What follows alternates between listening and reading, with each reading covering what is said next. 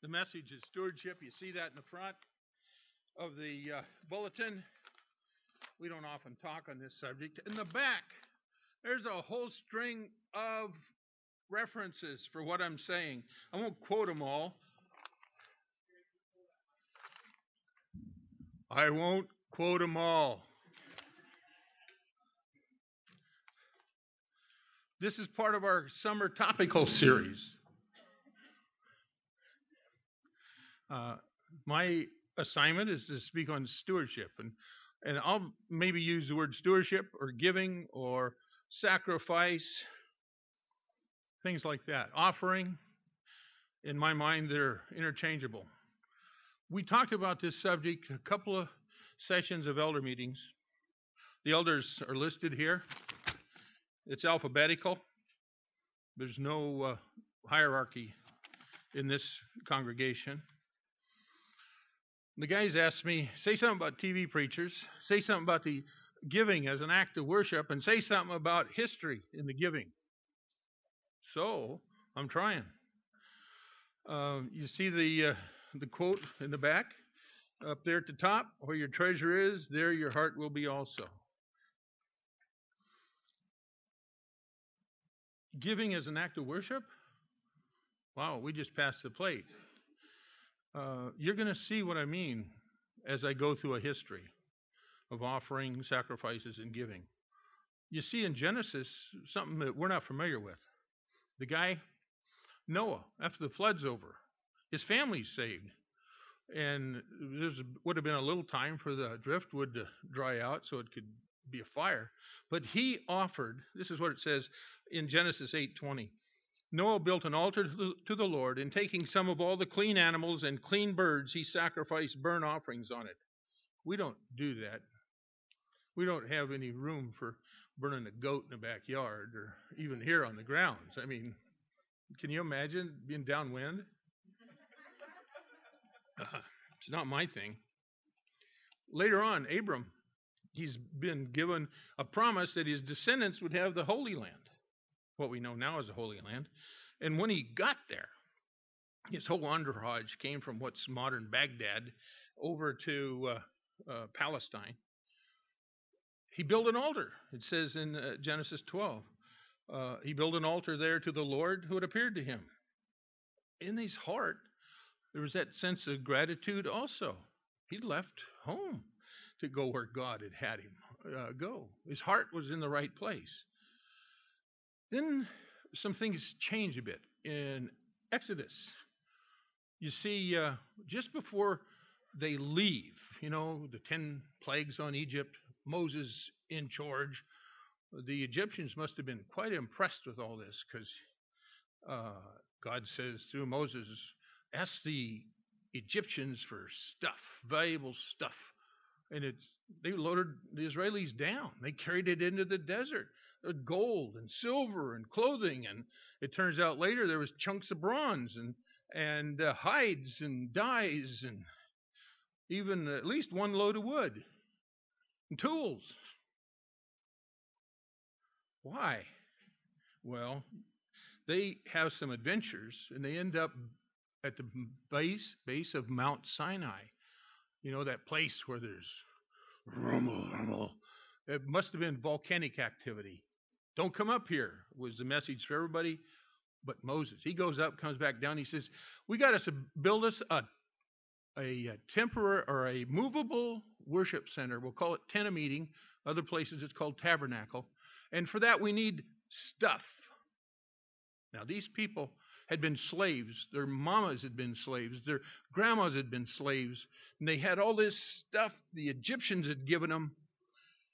How were they going to get parted from all this stuff they'd never had because God wanted something built? Well, he took charge. He stirred their hearts.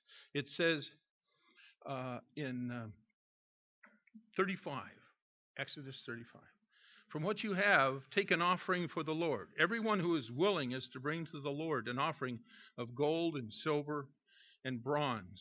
That's in verse 5. In verse 21, it says, everyone who was willing and whose heart moved him. Wow. We don't think of the Jews as having heart moving. That's for Christians, isn't it? No, it was back there. If their heart was moved, they could give.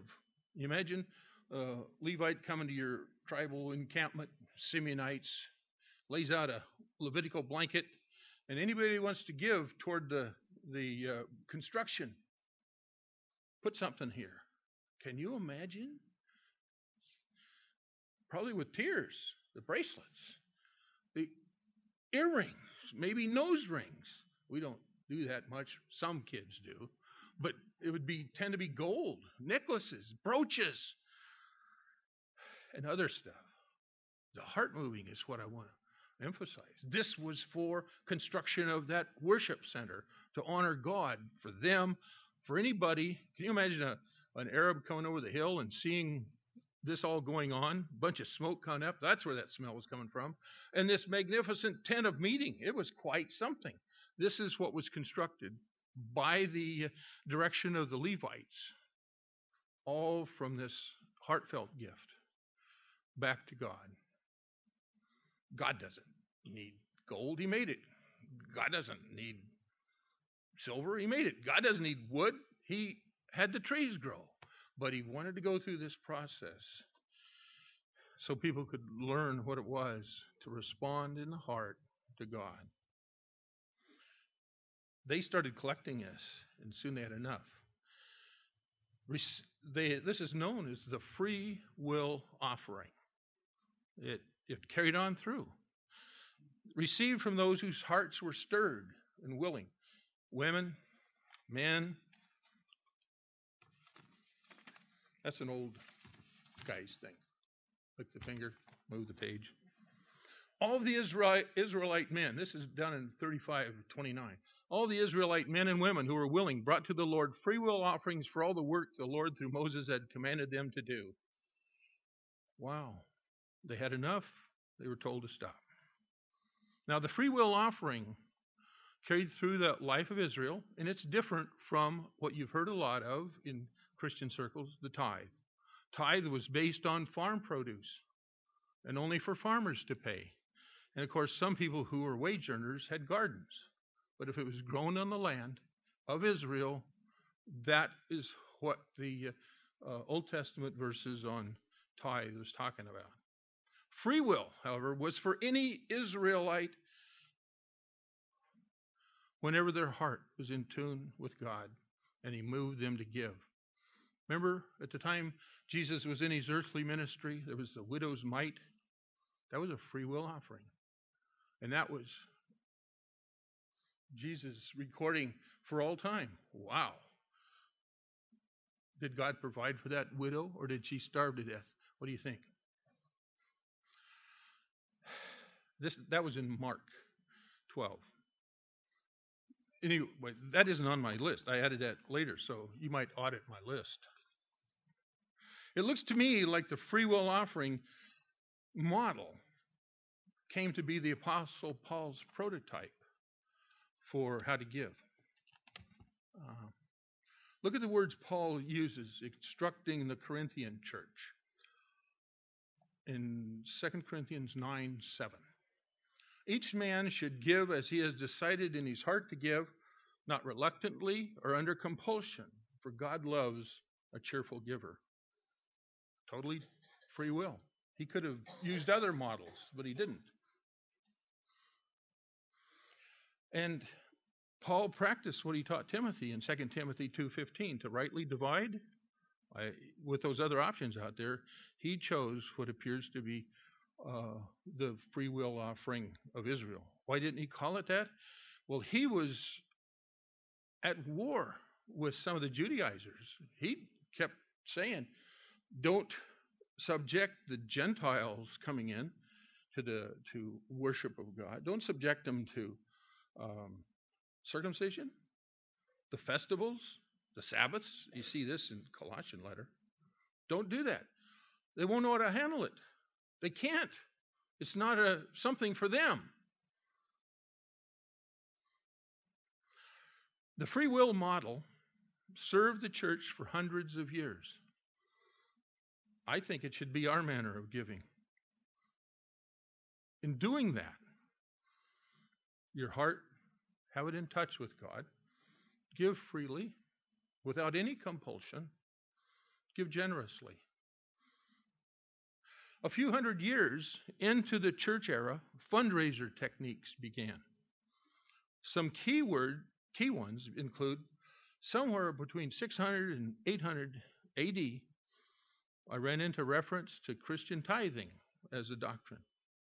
It wasn't taught by the apostles and prophets in the first century, but long about 600 to 800, a fundraiser. Selling indulgences, another fundraiser technique, first showed up in my research about 1200. And of course, 1500, the practice of indulgences that got, as a fundraiser, had got out of hand. It outraged Luther, and he sparked what we know of as the Protestant Reformation. But in the 1800s, it started to be taught, tithing started to be taught here in America. The reason I gave all those citations on the back is you need to not accept the Old Testament and New Testament references I gave. You can do your own study, and I wanted to leave a track. This is my auditor background, my CPA background.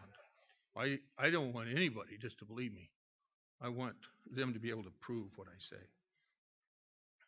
This is my short history of giving. Now, I'm going to ask my wife to give us all an emotional break from my voice. She's a singer, and she's got her stuff with her.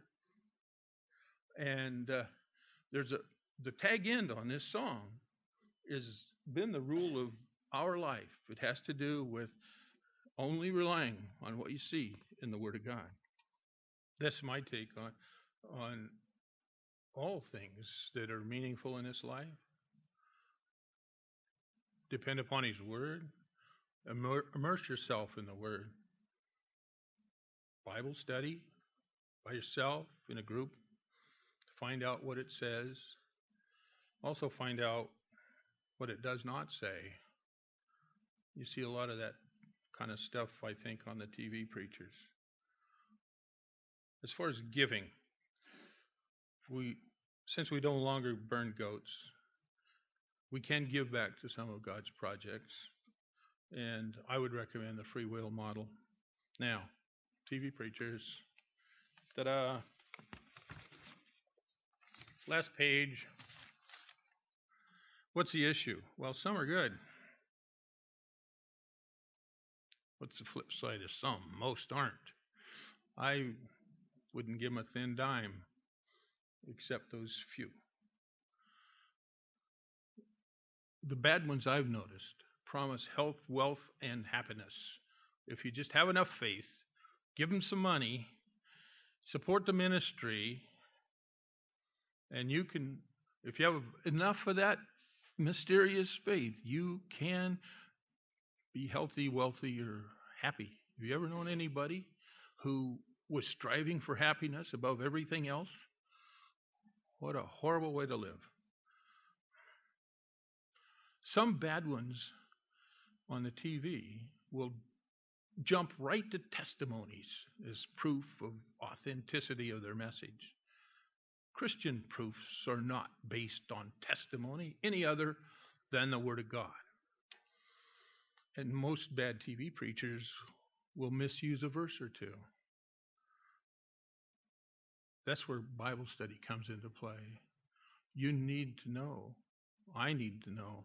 Right now, I can't read very long like I used to. I have it on CD. It's in the car. Right now, my current session of going through listening to this, I'm halfway through the Old Testament again. Still learning stuff. It's been 40-some years. Still learning.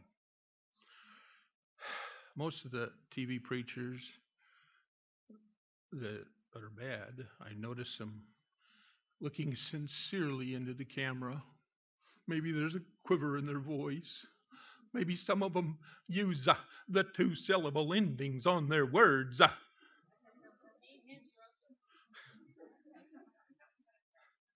There's some legitimate ones that talk that funny way, but I my antenna go up. Something tells me there's something wrong.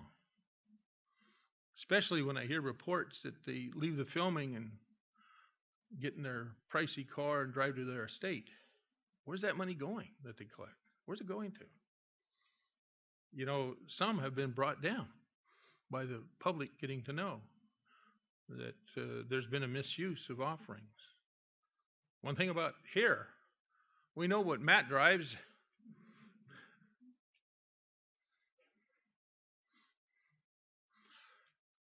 I suspect that this is my auditor voice coming out, folks. I suspect that there's lots of greed wrapped up in what many of those on TV are doing. Remember, Paul wrote Timothy, 1 Timothy 6, for the love of money is the root of all kinds of evil. Some people, eager for money, have wandered from the faith.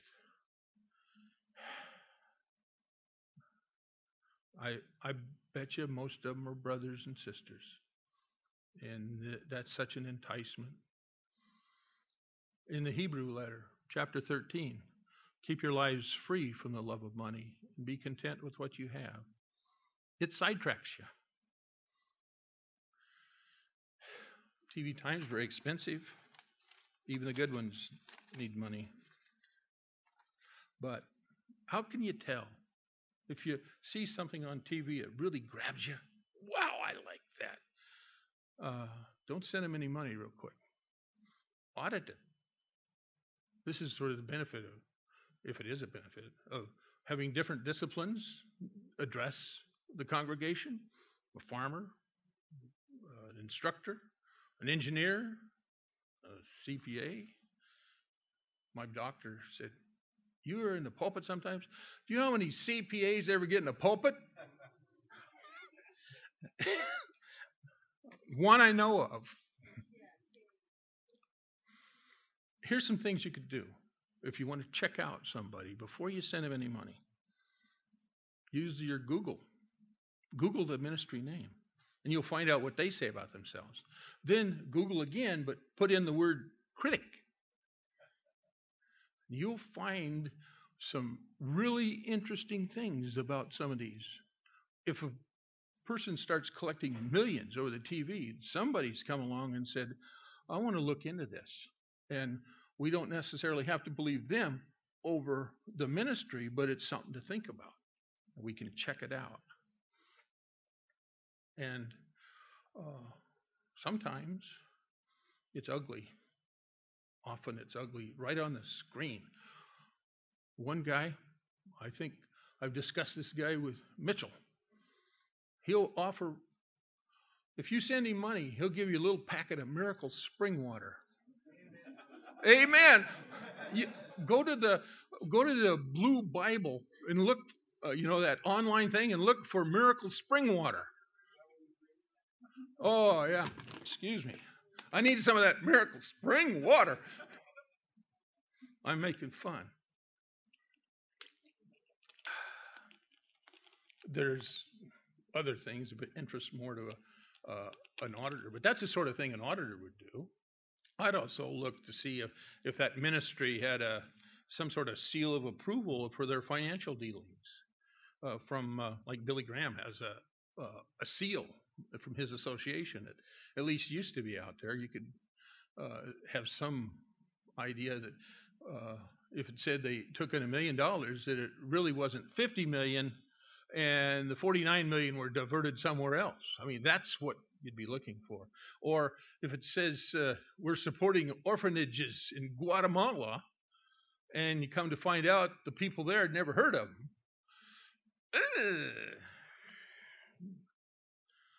You can watch the program again. Here's some words I've heard that I have very great suspicion of. Seed faith giving. This is an aberration off of the parable of the sower. Name it, claim it. Breakthrough, waiting for a breakthrough. Oh boy, Lord. See, if you give a bunch of money, like seed faith says, you plant $1,000 with us, and you're gonna, if you have enough faith, you'll get 30, 60, 100-fold back. So you give them $1,000, you're $1,000 poorer. It didn't work. You don't have any money. Oh, there's something wrong with me. So along comes another program. It says you're waiting for a breakthrough. Oh, maybe I'll have enough faith this time. See, pretty soon you can't pay your mortgage. That's the breakthrough. We'll try it again. There's something even worse than depleting your bank account. I think if you buy in to the health, wealth, and happiness people, there's something is missing. Remember what Paul wrote in the 2 Thessalonian letter, chapter 1. Among God's churches, we boast about your perseverance and faith and all the persecutions and trials you are enduring. There's something beneficial about having trials and suffering. All this is evidence that God's judgment is right, and as a result, you will be counted worthy of the kingdom of God for which you are suffering. That's stuff you're going through. That some of our brothers and sisters want to glom onto with the health, wealth, and happiness message, also called prosperity gospel.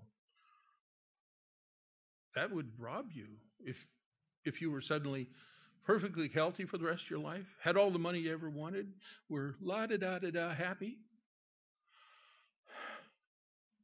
There's something better. Remember, it says, and I don't have this on my list, Christ learned obedience even to the death on the cross. Where's the health, wealth, and happiness there? That's our example, a better example. And of course, there's that pesky verse. A lot of us have stumbled over this in James 1. Consider it pure joy, my brothers, whenever you face trials of many kind. Oh, Lord, this thing I'm going through, it's joyful? Well, from an eternal aspect, yes. What should they be teaching? Paul, writing to the Corinthian church, the most dysfunctional, messed up church in history, Christianity, he says in concluding remarks about the thing that's really important for a ministry like his that turned over the Mediterranean world 2,000 years ago. For what I received, I passed on to you as of first importance, that Christ died for our sins according to the Scriptures, that he was buried, that he was raised on the third day according to the Scriptures. Back to Bible study. The key thing that CCF stands for, any reliable ministry, is the death, burial, and resurrection of Christ. And it doesn't emphasize health, wealth, and happiness. I'm done. I don't do this enough to know how to finish. I'm not like the pianists. They know you do certain notes and it signals everybody you're done. Yeah, I just didn't get up and leave. Now, I think we're dismissed, aren't we? Okay. Lord, thank you for the elders who gave direction. Thank you for the ability to teach Bible. Thank you for an assembled group of men and women, friends, who we can walk a little further along Christ's path together with. Amen.